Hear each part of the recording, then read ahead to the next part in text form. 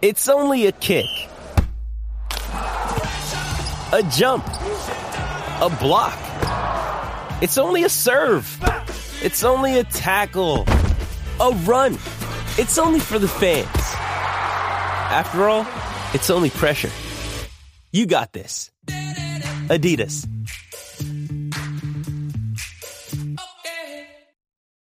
When you need mealtime inspiration, it's worth shopping Kroger, where you'll find over 30,000 mouth-watering choices that excite your inner foodie. And no matter what tasty choice you make, you'll enjoy our everyday low prices, plus extra ways to save, like digital coupons worth over $600 each week. You can also save up to $1 off per gallon at the pump with fuel points. More savings and more inspiring flavors make shopping Kroger worth it every time. Kroger, fresh for everyone. Fuel restrictions apply. Geekscapists, we got a fantastic show for you today. Kickboxer and Bloodsport filmmaker Marc Dessalle is going to be right here telling us stories from the set, stories about Van Damme, stories about kickboxing, stories about just filmmaking. I'm super, super excited about this one. Let's get to it then. It's all coming at you on a brand new Geekscape.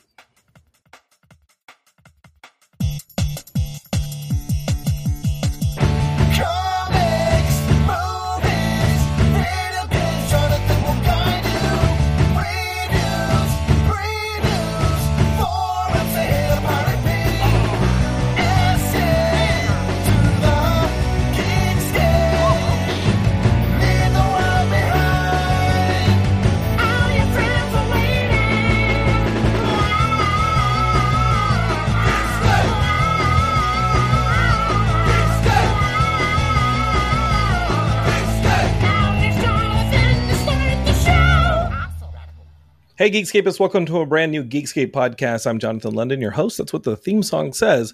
And we'll be talking movies, video games, comic books, podcasting, all that stuff on Geekscape. But we've got a special episode today. We've got filmmaker Marc Dessalle here to talk about making Bloodsport and Kickboxer. And y'all are no strangers to those movies if you've been watching Geekscape on the feed or since we started in 2006, because I've pretty much on most of the episodes had this giant Van Damme kickboxer poster behind me, and we got a story about how that led to this episode. But speaking about our long 15-year history here on Geekscape, we actually have a huge, very cool event coming up on December 17th. I want to start the show off with having you circle your calendars and put yourselves in front of the computer for the entire day, because we're doing a 15-hour charity live stream for Big Brothers Big Sisters. Matt Kelly has been really working hard on this thing, and it's going to be a celebration. Almost all of our podcasts are involved, if not all of them. There's going to be live music. There's going to be all sorts of cool stuff. And again, all of this is to raise money for Big Brothers Big Sisters. We did the charity stream last year, and it was so much fun. There had tons of surprises. There were like variety shows and some of the normal podcasts. And then some of the normal podcasts were doing really weird stuff like variety shows or contests or games. We did a role-playing game online. It was weird. It was fun. I think everybody was excited about it. Big Brothers Big Sisters loved it.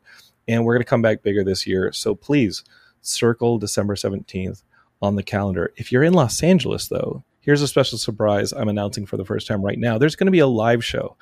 To celebrate 15 years of Geekscape, we're doing Geekscape Live in a theater here in Los Angeles. Details are coming out this week, and we're actually co-headlining that show with our good longtime friend, Scott Kloppenstein, and his Littlest Man Band team of players. His band is going to be joining us.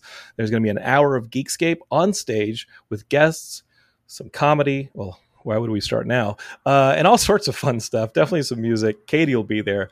And then that'll be followed by an hour of Scott and his band. And if it goes well, maybe we'll keep doing some live shows. If you're not in Los Angeles, though, you're in luck. You can stream it. So it'll be the last hour of that charity stream that Matt Kelly has been putting together. And it's going to be a blast. And we're going to be celebrating 15 years. We're going to be doing some charity. And you know what? We wouldn't have gotten there without y'all. So really, really appreciate it. Share Geekscape with your friends. This is all about making something positive, right? And sharing our enthusiasm for all the geek culture and all the popular culture. So with that being said, let's share our enthusiasm for something that you know I've loved for a very long time. These are cult movies, Bloodsport and Kickboxer. You know how much I love the Van Damme films. So it's an honor to have my friend Marc Dessalle on here. And he's joining me on the show right now. Marc, how are you, buddy? I'm great. Nice to see you, Jonathan.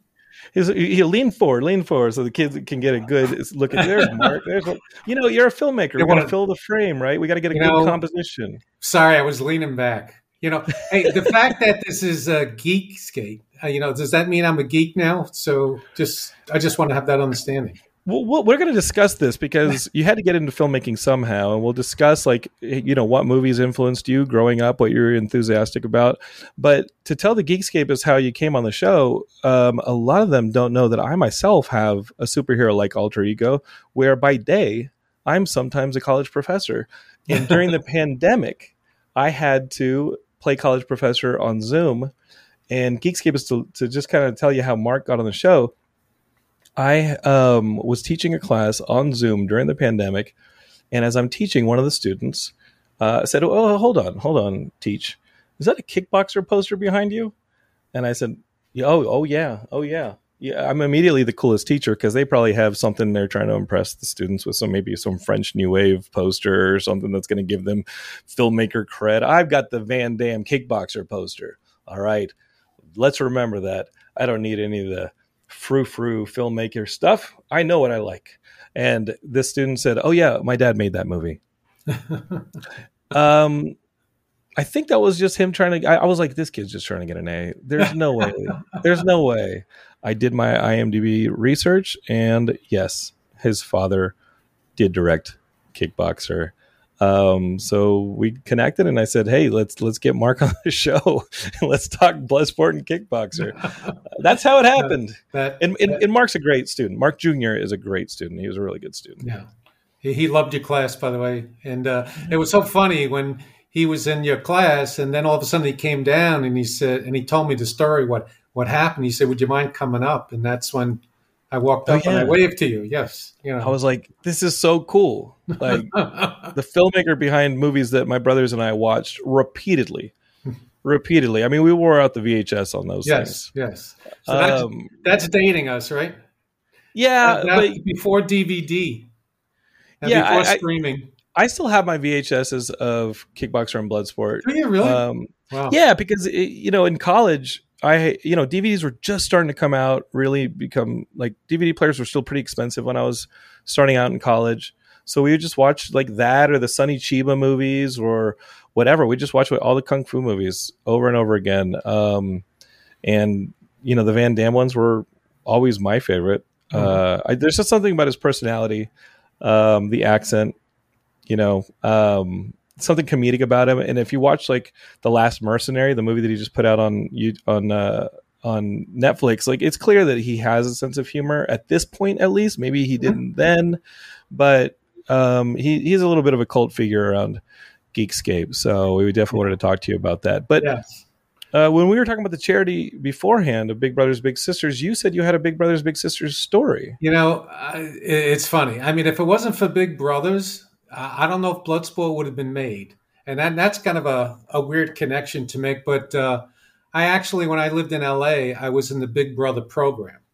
And they gave me this kid, which they thought it was a good challenge, this kid named Rico, who was, his father didn't have a father. His mother was raising him, and he used to break dance for money in Santa Monica. So anyway, I became his big brother, and he loved ninjas.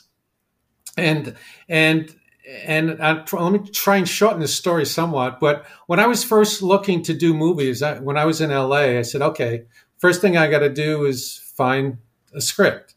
And I, reached out to writers, and they sent me scripts. And this one writer, Sheldon Lettich, I liked his writing, but what he sent me, I didn't resonate with. So he called me one time and he said, "Hey, how would you like to meet a real ninja?"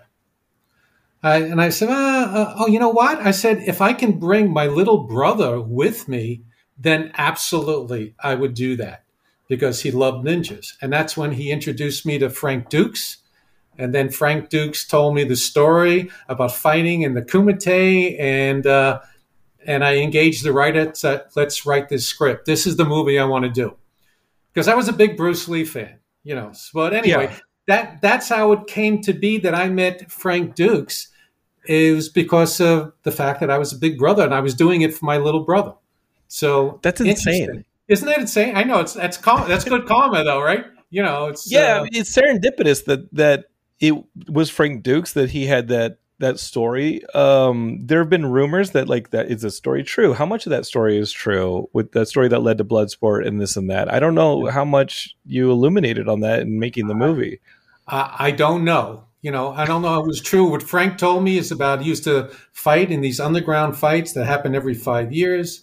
And, then we just had the writers, write the story and brought in additional writers. And anyway, it was one of those things that everything happens for a reason. And, that was my first movie.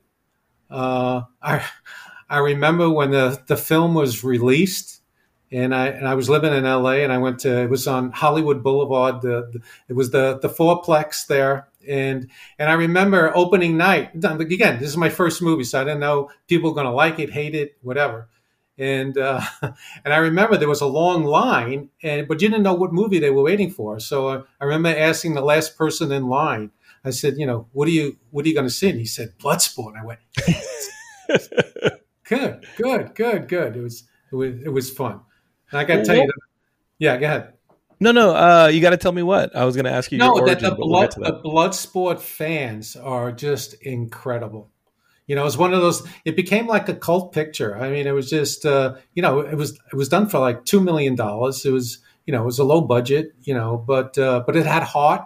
It had Van Damme as his first starring role, and we had like a lot of fun. I went looking for Bolo Young because I shot it in Hong Kong, and like I said, Bruce Lee was. Yeah, Bruce you're an Lee Enter was, the Dragon fan, yeah. Yeah, and then I said, Bolo, I got to find him, because I wanted it to be a menacing opponent, for Van Damme, and it all worked out. And it's amazing. Bolo's he's so gentle in real life. He's a singer.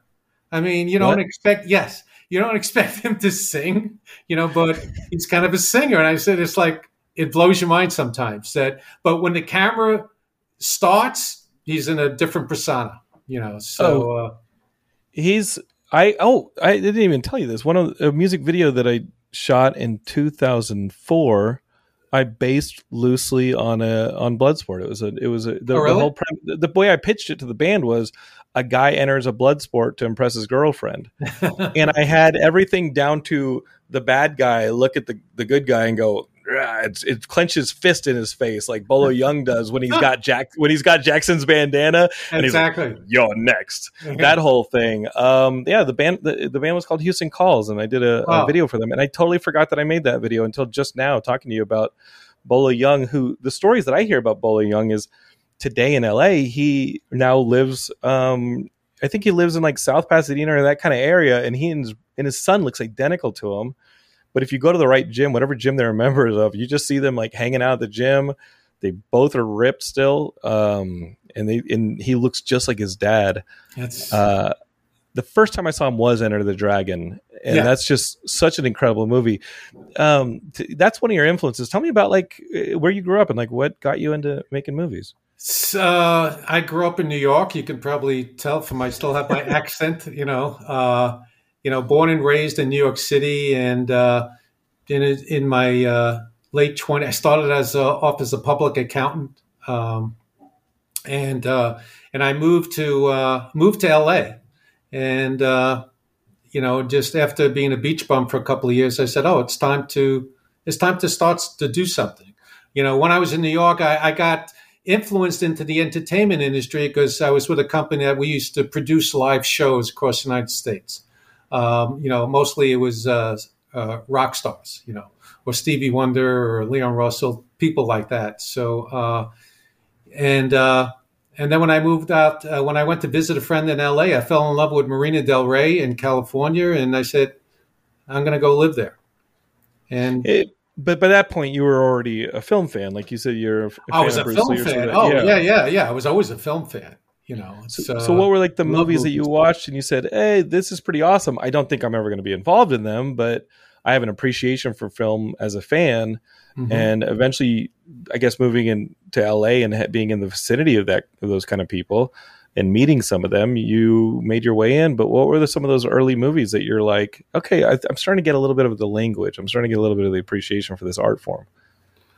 I think, well, like I said, the Bruce Lee phenomena, and I always wanted to say, gee, I'd love to do an American version of like a martial art movie, because most of them were from overseas, from Hong Kong.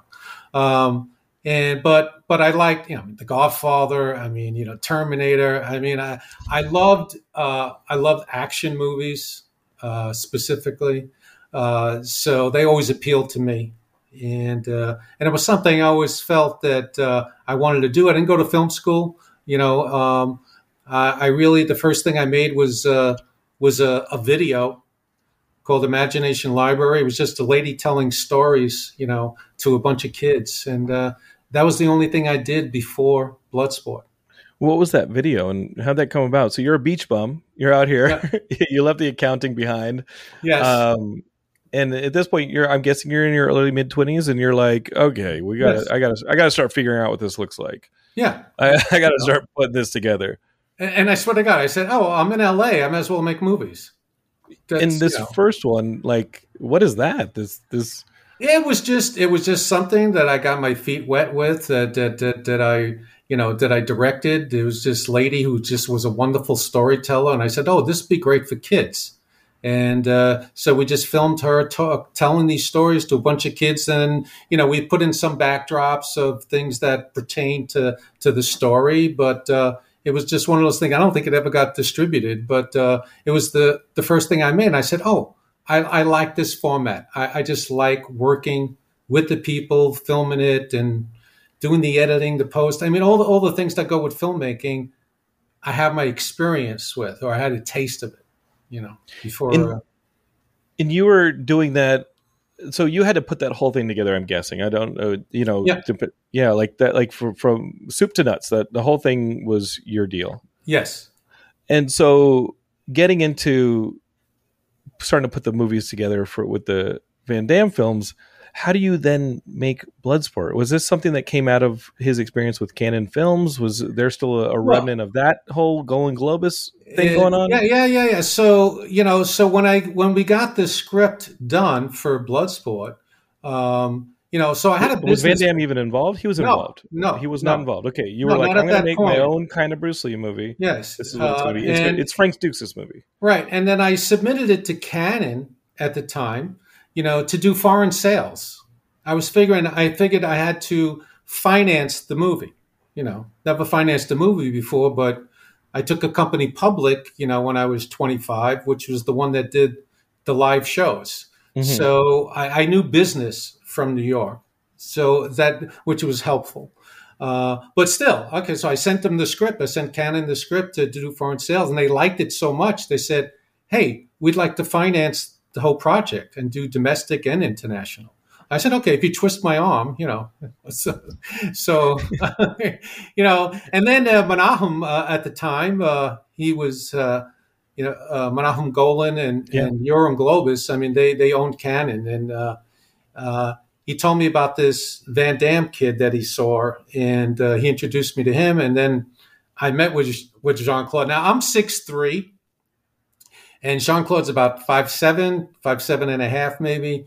And when I first met him, he came over to me and he said, "Don't move." I said, "Okay." And then he proceeded to do this helicopter kick over my head, gracefully land and smile. And I said, "Okay, I love you. You're my star." So that's he was driving limousines at the time, trying to get into the film industry. So this is still, because you hear the Van Damme stories of his early career, like obviously, like we've seen No Retreat, No Surrender, where he played the villain.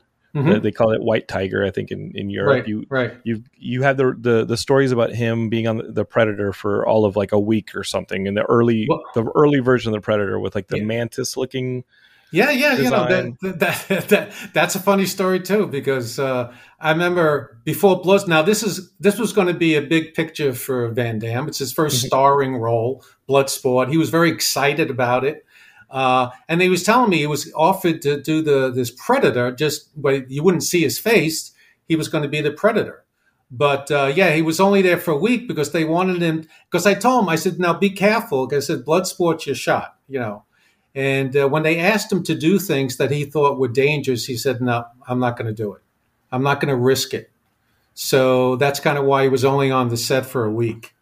And if you Geekscapists look up this early version of the Predator, it did not look like the modern Predator that we saw in the. It didn't look like the one that we ended up with in the John McTiernan film. This thing looked like this weird mantis thing, and I believe he had to walk on some form of stilts as well, which would only make whatever he was doing even more dangerous. Yeah, and I remember they wanted him to jump from a tree, and he said, "What are you, crazy? You know, I'm not gonna get hurt. I got a big picture to do." So anyway, that was kind of what led to that. So.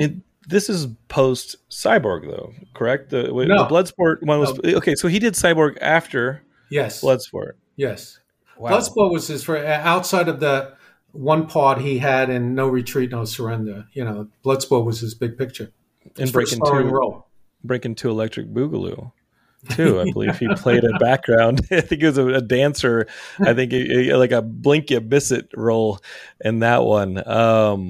We're talking about dancing. Jean-Claude loved dancing. I remember after Bloodsport, we were at a party and I saw him dancing. I said, you know what? I said, you're a real good dancer. We got to put that in the next movie. And that's why in Kickboxer, which was the next movie we did together, we had that dancing scene. That just was to showcase Van Damme's. And now it's like a meme. Now that dance that he does is a total meme. Yes. And it's amazing. Why are they laughing at me? It's the best. I mean, I can quote a lot of both of these films, and I won't do it because out of respect, you don't want to see the bad acting. But that scene, the dancing scene, seems like one that comes completely out of like left field. And I think that you don't see you wouldn't get like Sylvester Stallone had his own kind of humor. But it was a little bit of like a rebel humor. Mm-hmm. And I think Arnold had a little bit of like a wink humor that he knew this is an action movie. He's an action star. I don't know if Steven Seagal had any humor, but Jean-Claude had a humor that just seemed like he still does. I mean, this last Mercenary movie that he has on Netflix right now is just a comedy. It's more a comedy than an action movie. It's loud. Is he always a funny dude? Oh, I mean, we laughed a lot. Okay, we had a lot of fun together. Yes, he loves laughter. He loves comedy, and so it's one of his traits that he has. And how did he get access to the Golan Globus crew? Because I mean, there's documentaries about Golan Globus. There's some really great documentaries about that whole era. Oh, I'm fascinated by it. Yeah, and I don't know if it was Van Damme like sending him something, or and I really don't recall how. I just remember my mom said, "Check this kid out." This was after they said they were going to do Bloodsport, which is even before Van Damme was confirmed just to come on board. So.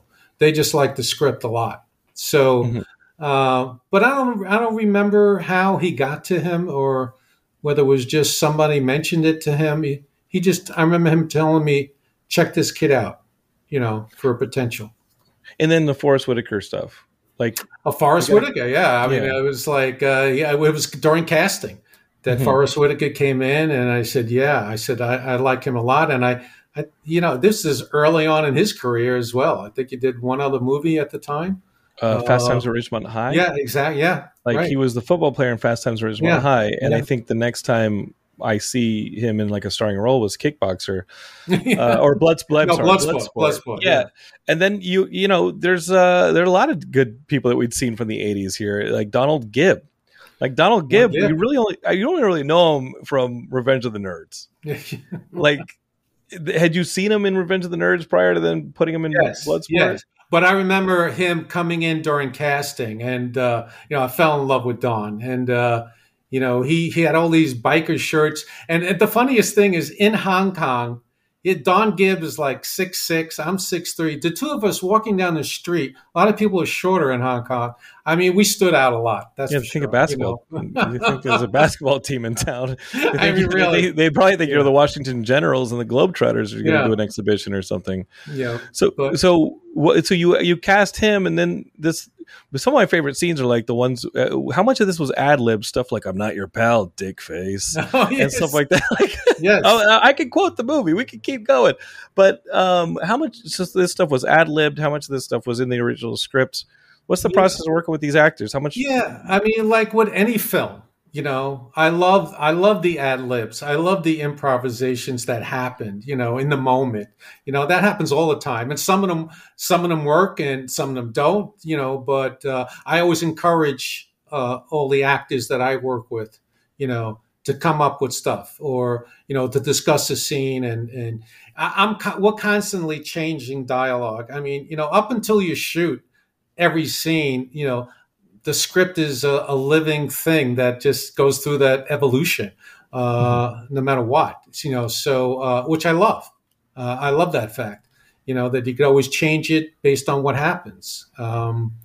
In my, I don't know if you're familiar with the Notorious Nick was a movie I did that was released last month by Lionsgate.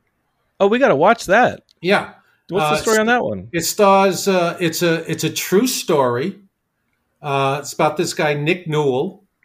He became an MMA champion, and he was born with one arm. Great inspirational story. I remember talking to him, and of course, Bloodsport was his favorite movie. So he said, "Mark, I really would like you to do my movie." So it was one of those things that happened. But I forget what I was saying. Oh yeah. So during the making of that movie, we had Kevin Pollak, for a couple of days, and it was an extra couple of hours. And I remember writing a scene, that I acted with him in because we had an extra couple of hours.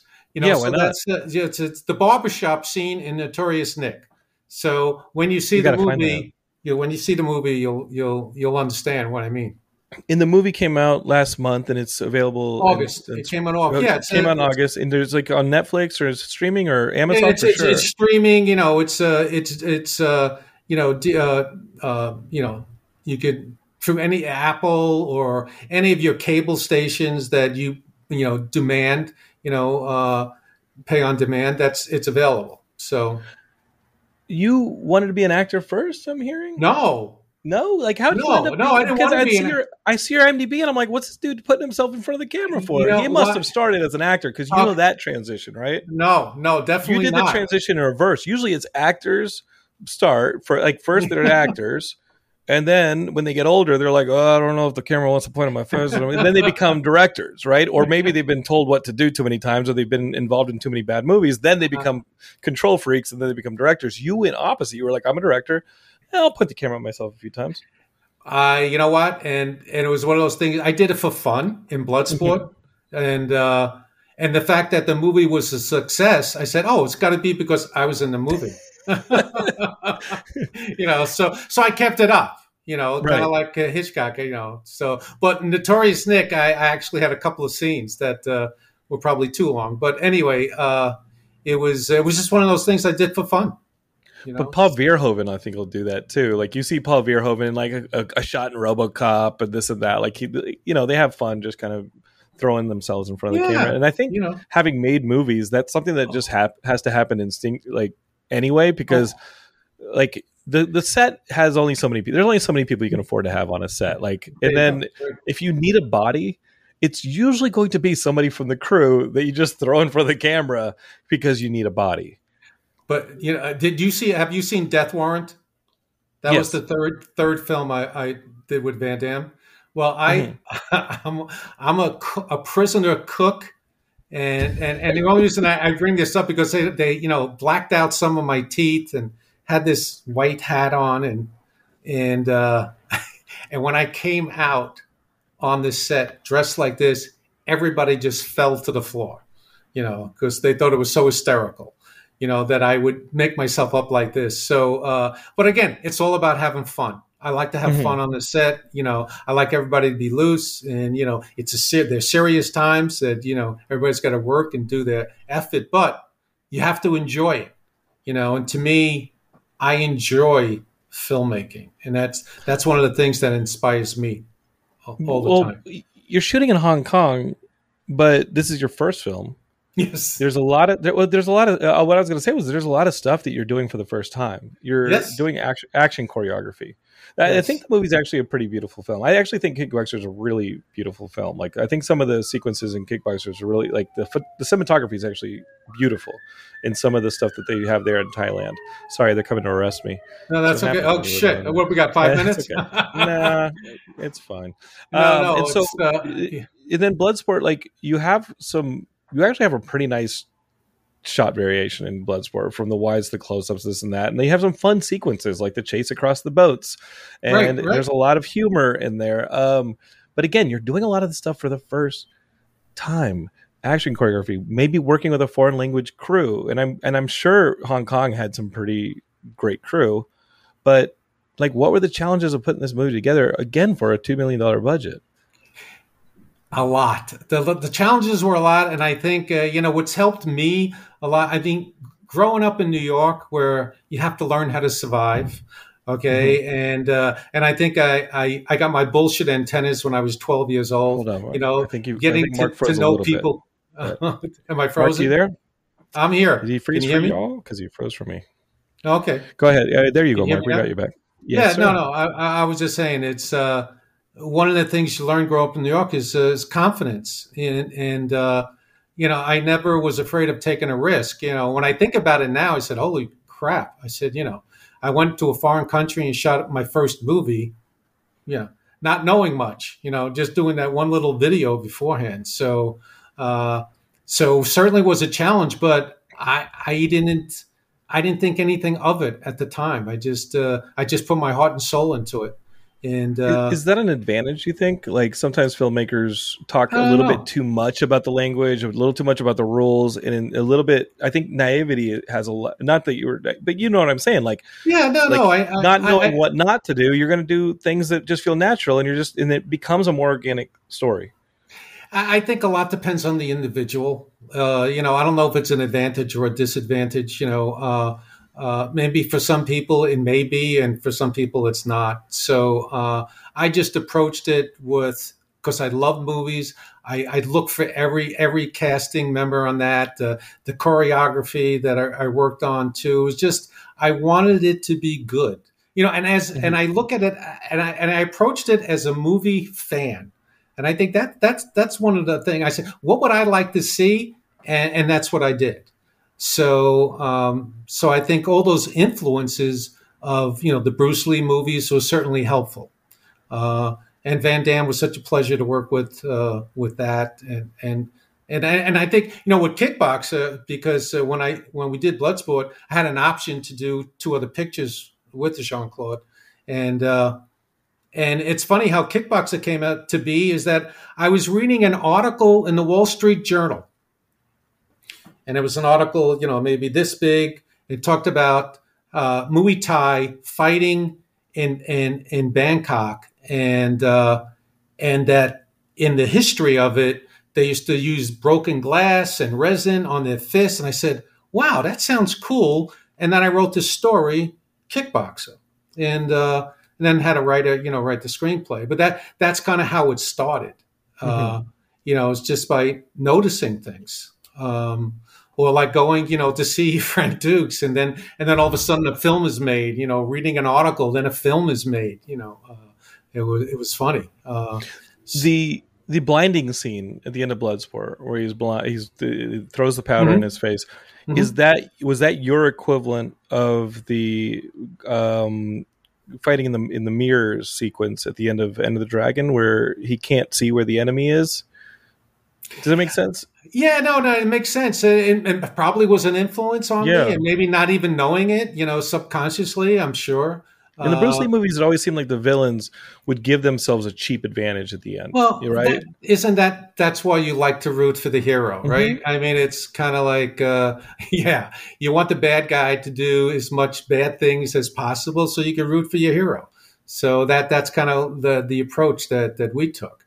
I wanted the villain to be like Bolo is menacing looking, So and when he's blind, that sequence, yes, I got a little clarification to do, because I did a little research, and I was like, this story that I was told years ago is a lie.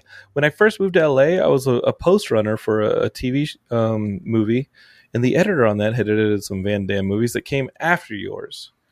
And he claimed to have invented the Van Damme triple take, where blah, blah, blah, he does the three kicks in succession of the same move, but shot from either three angles or just replayed three times. And I said, like, that can't be right, because the movies you made were released in 91, 92. Yes. And that is absolutely when he catches the punch when he's blind in Bloodsport and then gives him the kicks to the ribs in three quick successions. You created the Van Damme triple take. Well, and it was a collaboration. It was done in the editing room, and Van Damme was a participant in that as well. He was really he wanted to be involved in every aspect of the film. He wanted to have his input, and I thought that was great. And I encourage all actors to be that way. But we tried it in the editing room. Like hitting one, I said, "Let's do it again. Let's do it again." And it came to be in the editing room of Bloodsport that was developed.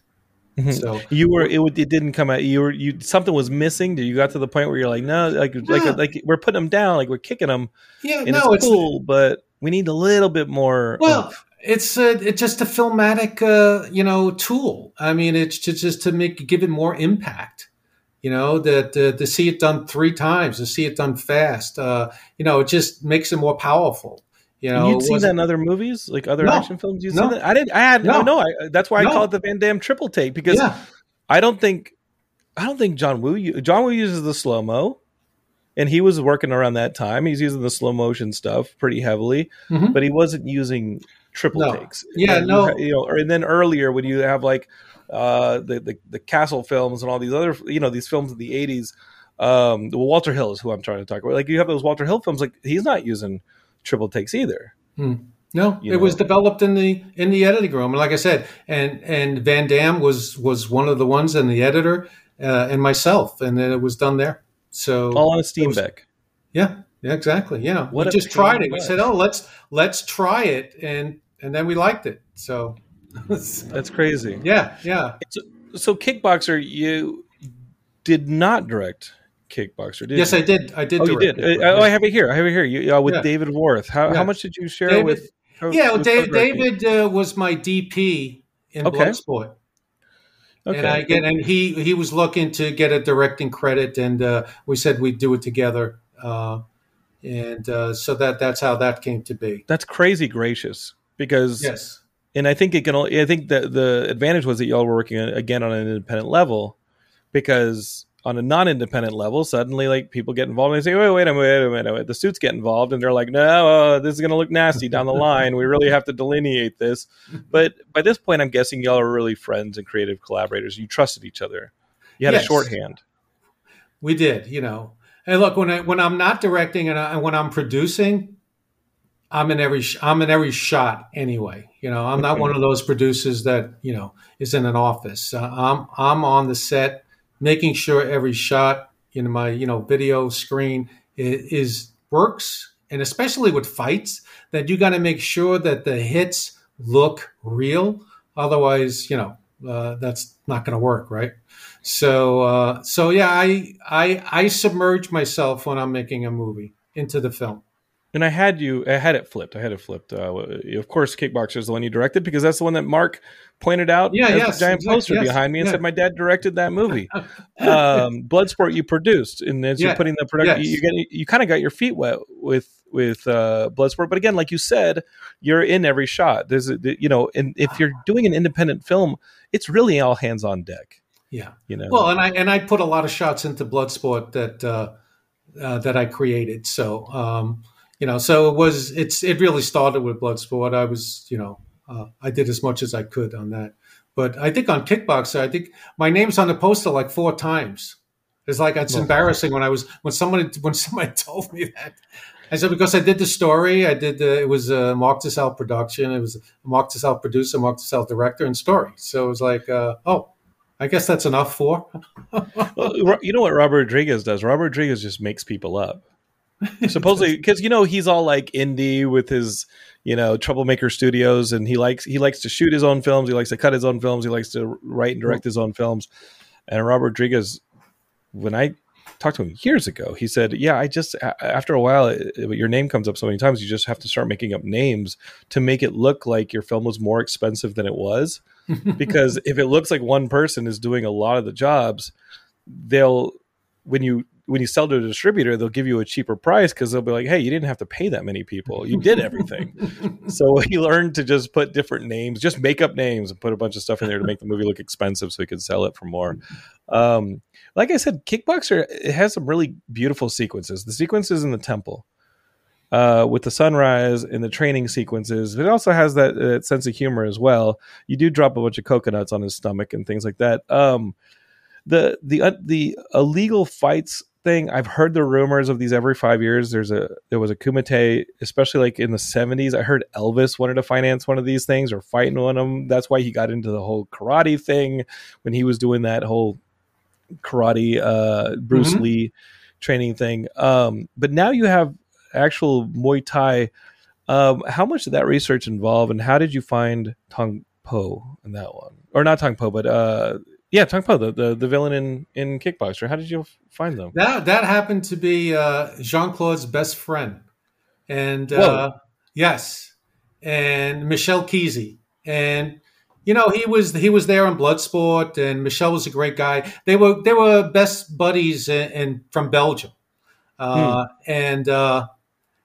I remember Jean-Claude in Kickbox. He said, "Okay, Mark." He said, "I have a surprise for you." I said, "Okay." Because we wanted to look for the Tom Poe, just like with Bloodsport, we find out Bolo Young for Kickboxing. And he had makeup done on Michel Keezy, with the hairdo and the shaved head. And he said, "How about him for Tom Poe?" And I said, "Wow." I said, "First of all, he is a fighter, okay? And he knows how to fight." Him and Jean-Claude used to spar all the time. So we said, "Sure." One of the things that a lot of people stay away from, I love working with new talent.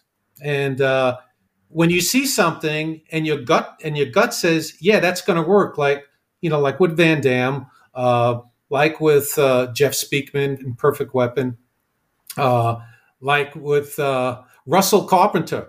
I brought him in as a DP for several of my movies, before he did a feature film.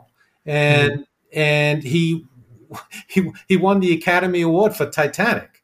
Or in Death Warrant, it was David Goya's first script.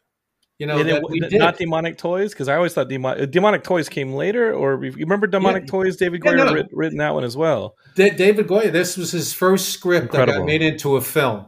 Again, it was new talent, but it read good, so. David's done pretty good, after that. So Dark Knight did okay in the theaters. It was all right. That whole Batman thing may have done okay for him. But it was like with Notorious Nick. I used Cody Christian, and he was popular in TV series, but he would always say nobody would give me a feature film because I never did one before, and that didn't stop me because. Again, that's part of the confidence in making something that you feel is right. Go with it. Go with your gut. Go with your heart. Whatever you want to call it. And if you think it's good, others will think it's good. So, did you have doubters? Did you have somebody who was like, "Mark, don't do this movie, please. Don't fight this guy. He's crazy. You're freaking crazy." Everybody says that, because that's my reenactment of the concrete block scene from Kickboxer. Don't fight this guy, please. Yes, please. Right? There are people. People in Bloodsport that come up to me all the time. They said, "I can recite every word to that movie." You are going to make him walk again. Yeah. I made it and I can't, but I'm just saying it's like, I love the fans for Bloodsport, And matter of fact, we're working on a remake right now. So that's all I can say. A remake of Bloodsport? Yes, that's all I can say. A remake. It's a remake. Okay. Yeah, that's all I can say about it right now.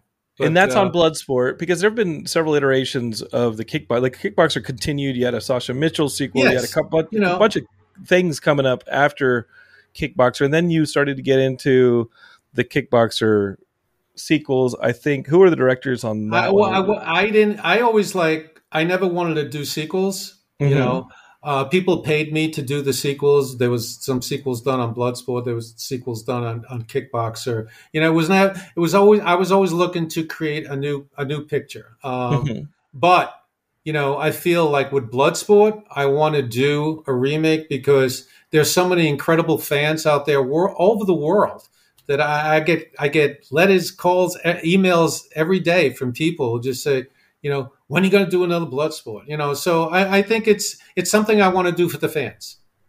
But you also have there's some good filmmakers who are making these movies. Like John Stockwell has made some really beautiful films. Like he makes some of the surf movies like Blue Crush, and I think he just did this Kickboxer Vengeance. Like these aren't bad filmmakers, you know what I mean? Like these are pretty good action filmmakers who are taking on some of the reins of these films. They're just sequels. So when we see them, we always just, it's not the original, you know what I mean?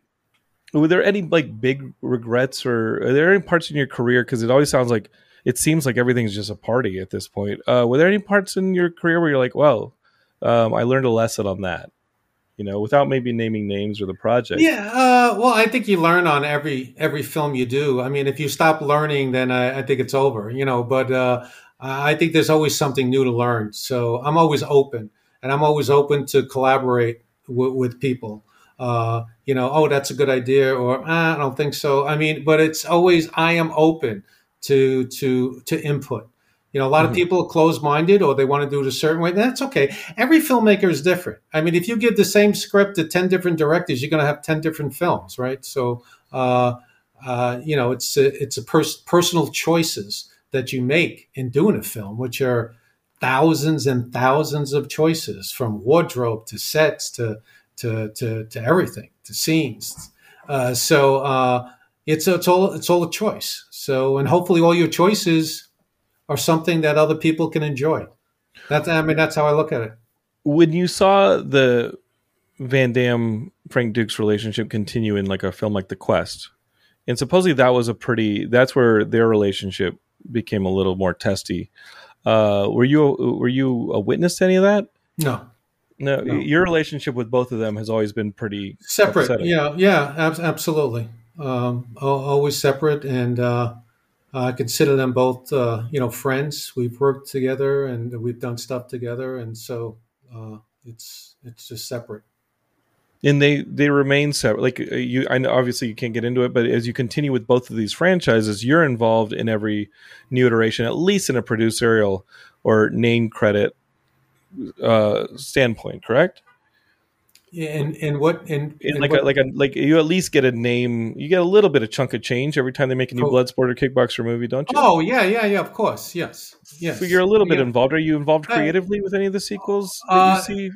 You know, not for Bloodsport that happened, but on the remake, absolutely. I already have the creation, but you know, and the Kickboxer sequels, no, I was not part of. You know, but they certainly had to pay me every time to do that, you know, and it was just a choice I made not to be involved, but to work on new movies was my choice at that time. That's not a bad gig, though. You know, you make a little bit of change, but you're freed up to continue pursuing. I think it's great. Yeah. I think it's like at one point it was like I was making more money not doing movies than doing movies. You're losing money doing. I know that. Like my producer and I talked today about, we have this budget. We're paying somebody to itemize a budget for us to film, and we're talking on text like, wait, are we splitting this? Or are you paying for this one? Or who's paying for this draft of the budget? Like, are we doing this or not? I'll Venmo you. Yeah, you making movies, people don't think that there's a lot of upfront costs before anybody agrees to pay for the movie. You make artwork, you make pre-production material, and somebody maybe hasn't written a check yet. Yeah, you can definitely lose money trying to go your own way and film. Sure can, you know, but you also could create, you know, there's very few situations where you can create an IP, an intellectual property by writing. I mean, my son just realized that now because, you know, he wrote his first script and at first I was going, oh, geez, I wonder what it's going to look like, and I was pleasantly surprised that it The turned out script is really good. good. I said, yeah, I said, isn't that amazing that you can create an asset, like that? And then what that turns into, and then sequels, remakes, prequels, and all the things that can happen when you create something like that. It's I think it's amazing. I always encourage writers, write, and you never know that you're going to get something that's very valuable. So yeah, so that anyway, that's just something. I think it's funny. In Geekscape, I know we're streaming live on Facebook, YouTube, Twitch, and Twitter. If y'all have questions, please leave them in the comments. I won't keep Mark too much longer. Okay. But the whole point of having you here was to talk a little bit of filmmaking, talking a little bit about these two seminal films. Death Warrant, obviously, we haven't talked about that much, but that's the film where he's in prison. I just remember the chains hanging down. That felt like that Henry Dean Stanton film or sequence in that very first Alien. Remember, where everything's super dark and you just have the chains, the water, and the cat hissing at him. That was the parallel I always got when I saw a lot of the visual influence in Death Warrant. Were there other visual influences for things like I feel like Enter the Dragon and that whole island tournament sequence, or the location had an influence on Kickboxer. Where were you pulling some of your visual influences when you were in the director's seat? And a lot had to do with when I was shown, you mentioned where we shot, where all the statues, they were beheaded, and that was historical. No one was allowed to ever shoot on that land. I just happened to have a good friend, Charles Wang, who's not with us anymore, but he owns Ceylon Films, and they were the Panavision agent for the Far East, and he got me to go on this place that I was like, wow, this is incredible. This is things you can't build. They're just beautiful. And I remember, arriving there at 5:00 in the morning because we wanted to get a sunrise shot, and it was so eerie. It was so you could hear things. And I remember talking to one of the locals, and I was telling them about, the ancient warriors kind of talked in kickboxing. He said, "How did you know?" I go, "What do you mean? How did I know?" He said, "Yeah, that's what happens." I said, "We just wrote it. We didn't think it was true, but he was saying that's how they feel there, that's where that was like $1 million set that we didn't have to pay for. Incredible. And that's one of the things, with Kickboxer, I got 5,000 extras that I didn't have to pay for because my friend gave me a Rolls Royce to use. Okay. And when I was telling him, geez, I really need to get 5,000 people, but I can't afford them. And so he said, well, if you give the general maybe the Rolls Royce for the weekend, he'll give you his soldiers. And that's exactly the deal I made with the general. He gave me 5,000 of his soldiers to be the extras, during the kickboxing matches. I mean, it's that's incredible. And some of them have to dress up. Like that last kickboxing match, they're in suits. Yes. And it was one of those things where you got to use your relationships. You got to use what you need to use, to expand things. So it's funny how things work out, like that. But those are interesting stories, right? Isn't that something? Wow. Yeah. Yeah. I mean, we got a question from Bold T over on Twitch, and he says, "Well, which actors today remind you of Van Damme in his prime?" I'm like, I like a Michael J. White, or one of these martial artists. Do those remind you of Van Damme? He has a very specific type of charisma. Do you watch action films now? Oh, absolutely. You know which one I really enjoyed recently was The Ten Rings, because I thought the martial arts action in that was superb. The bamboo sequence is fantastic. Yeah. No, I still love watching. I still learn, watching other fights and other films, and the choreography that's available today is just great.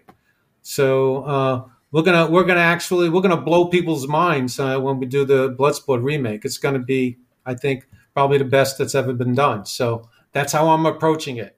So, and potentially if you don't believe in it, it's not going to happen, right? So you got to believe in it. You got to devote your heart and soul to it. And keeping your eyes open for, I'm guessing, unknowns again, because that's where you like, that's kind of like your thing, is betting on unknowns and kind of trying to, because that way audiences don't walk in with preconceived notions, which I think can be detrimental to the story you're going to tell. Right. It's true. It's true.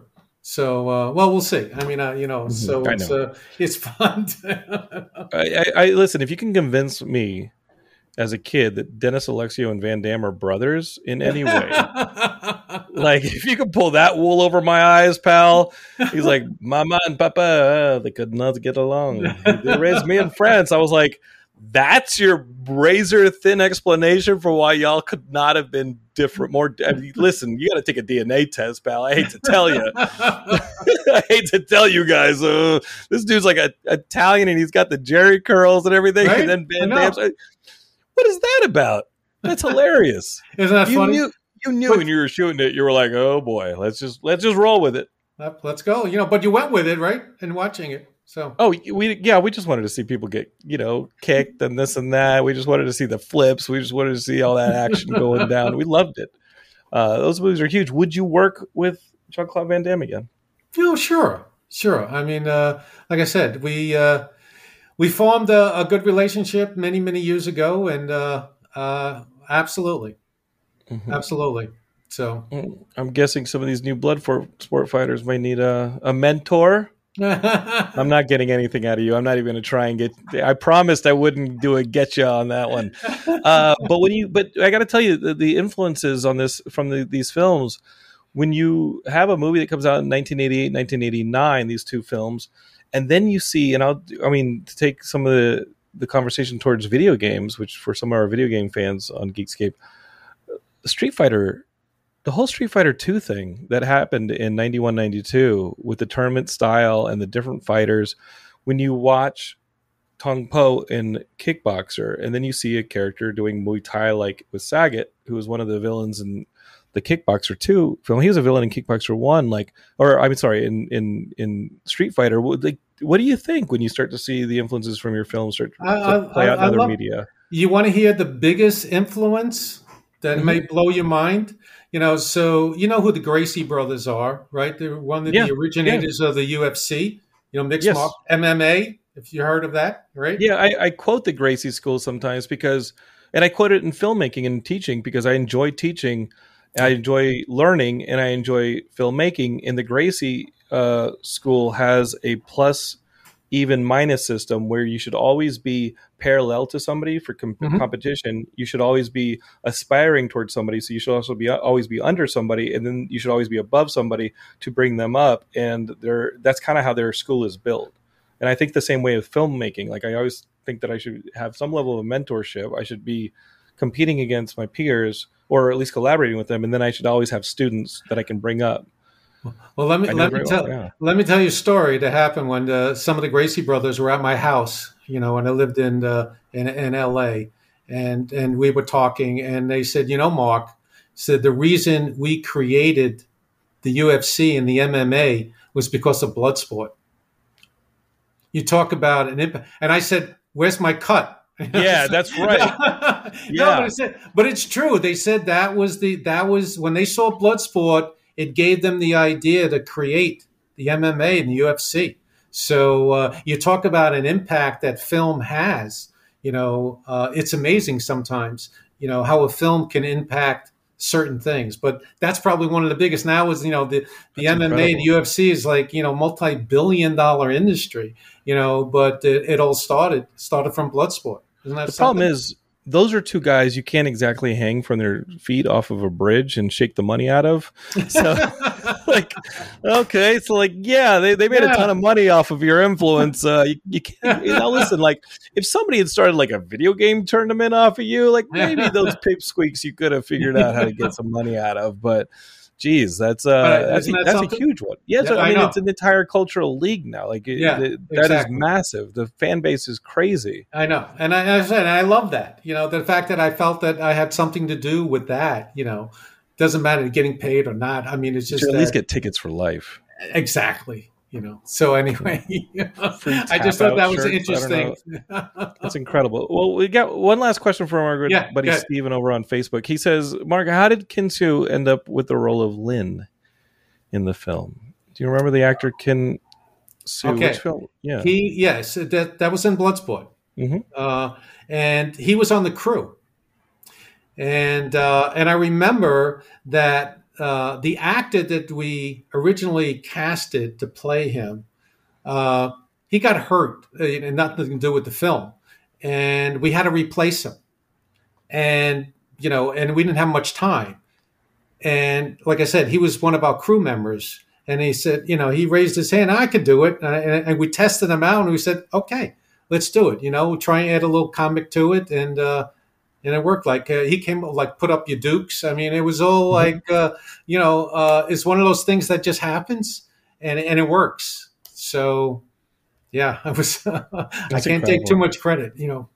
That's pretty awesome. Okay, Yeah. USA, and the OK USA guy. What was the story? Okay, USA. That's a pretty famous line. Where did that come from? Oh my God, yeah. No, that was the actor himself. When we said, okay, when we told him what the scene was about, and then he just did it on him. Okay, USA, because I just and put that on film. And I got to tell you, that's probably one of the, that's like I'll be back, type of words, from films. So I love that. That's incredible. That has to be in the remake. Okay, so. You said you weren't going to give me spoilers. I'm sorry. You said you couldn't talk about it. You said there's still legal stuff that has to be settled. So yes, but that's okay. Well, Mark, when that remake comes out, I think we need to have you back on the show. Okay, sounds good. And honestly, I didn't know you had the film that came out last month in August. What was it called? It's called Notorious Nick. Notorious Nick. Yes, Geekscape is, if you're listening to this, and you should be listening to this, maybe on Spotify or whatever podcast app you use, you should go check out Notorious Nick. It's at least on VOD. You can probably find it in a couple of different streaming spots. Yes. And it's based on a true story. Does he play himself? I mean, it's hard to find. That's why I said I used Cody Christian to play the lead, and this is his first starring feature role as well. So that never stops with me. And he's playing a one-armed fighter, MMA fighter. Yes. I remember Cody saying, "Oh, I really want to do this part." And I said, "Cody, how bad do you want to do this part?" He said, "I really want to do it bad." I said, "Can you cut off one of your arms and make it a lot less expensive?" Yeah, I was just kidding. So you use a green screen sleeve. It was a green sleeve. Yes. Wow. Yes. Yeah. Incredible. But it came out very good. I mean, Lionsgate was like very excited over the effects, how it looks. So, so anyway. That's phenomenal. It's a family film, too. It's something I think that everybody would enjoy. Notorious Nick. I love movies like that. I think Warrior was a great film, the one with Tom Hardy and Joel Edgerton. I think those films, even though I'm not even a fan of MMA and I'm a worm, I could get beat up by anybody. I still enjoy some of these films. Notorious Nick, I'm gonna put that on the watch list. There you go. Geekscape is big hand of applause for Mark DeSalle for coming on the show. We'll get you back for the next film. Sounds great. Geekscape's been around for 15 years, so we've got to get your son making films. We'll get him on the podcast. There you go. Films, exactly. And we'll keep this whole thing going. Geekscape share Geekscape with your friends, whether it's the video feeds on YouTube, Twitch, Facebook, or Twitter, or go ahead and hit share on your podcast app and share it with your friends, and they can listen to it as they go on a jog or drive. Stephen Coyle from Facebook says, "Thank you, Mark." And I got to say thank you to all of you out there. We've been around for 15 years. And again, circle December 17th. We got a live show here in LA, but that is after 14 hours of live streaming. Oh. You're going to see it right here on the feed to benefit Big Brothers Big Sisters. Awesome. I can't wait. December 17th. Mark, thank you. And, congrats on your 15 years. Thank you, sir. All right. Over and out, Geekscapists. Okay. Don't hate, create. Don't hate, create. I like it. Take care, Jonathan. You're listening to the Geekscape Network.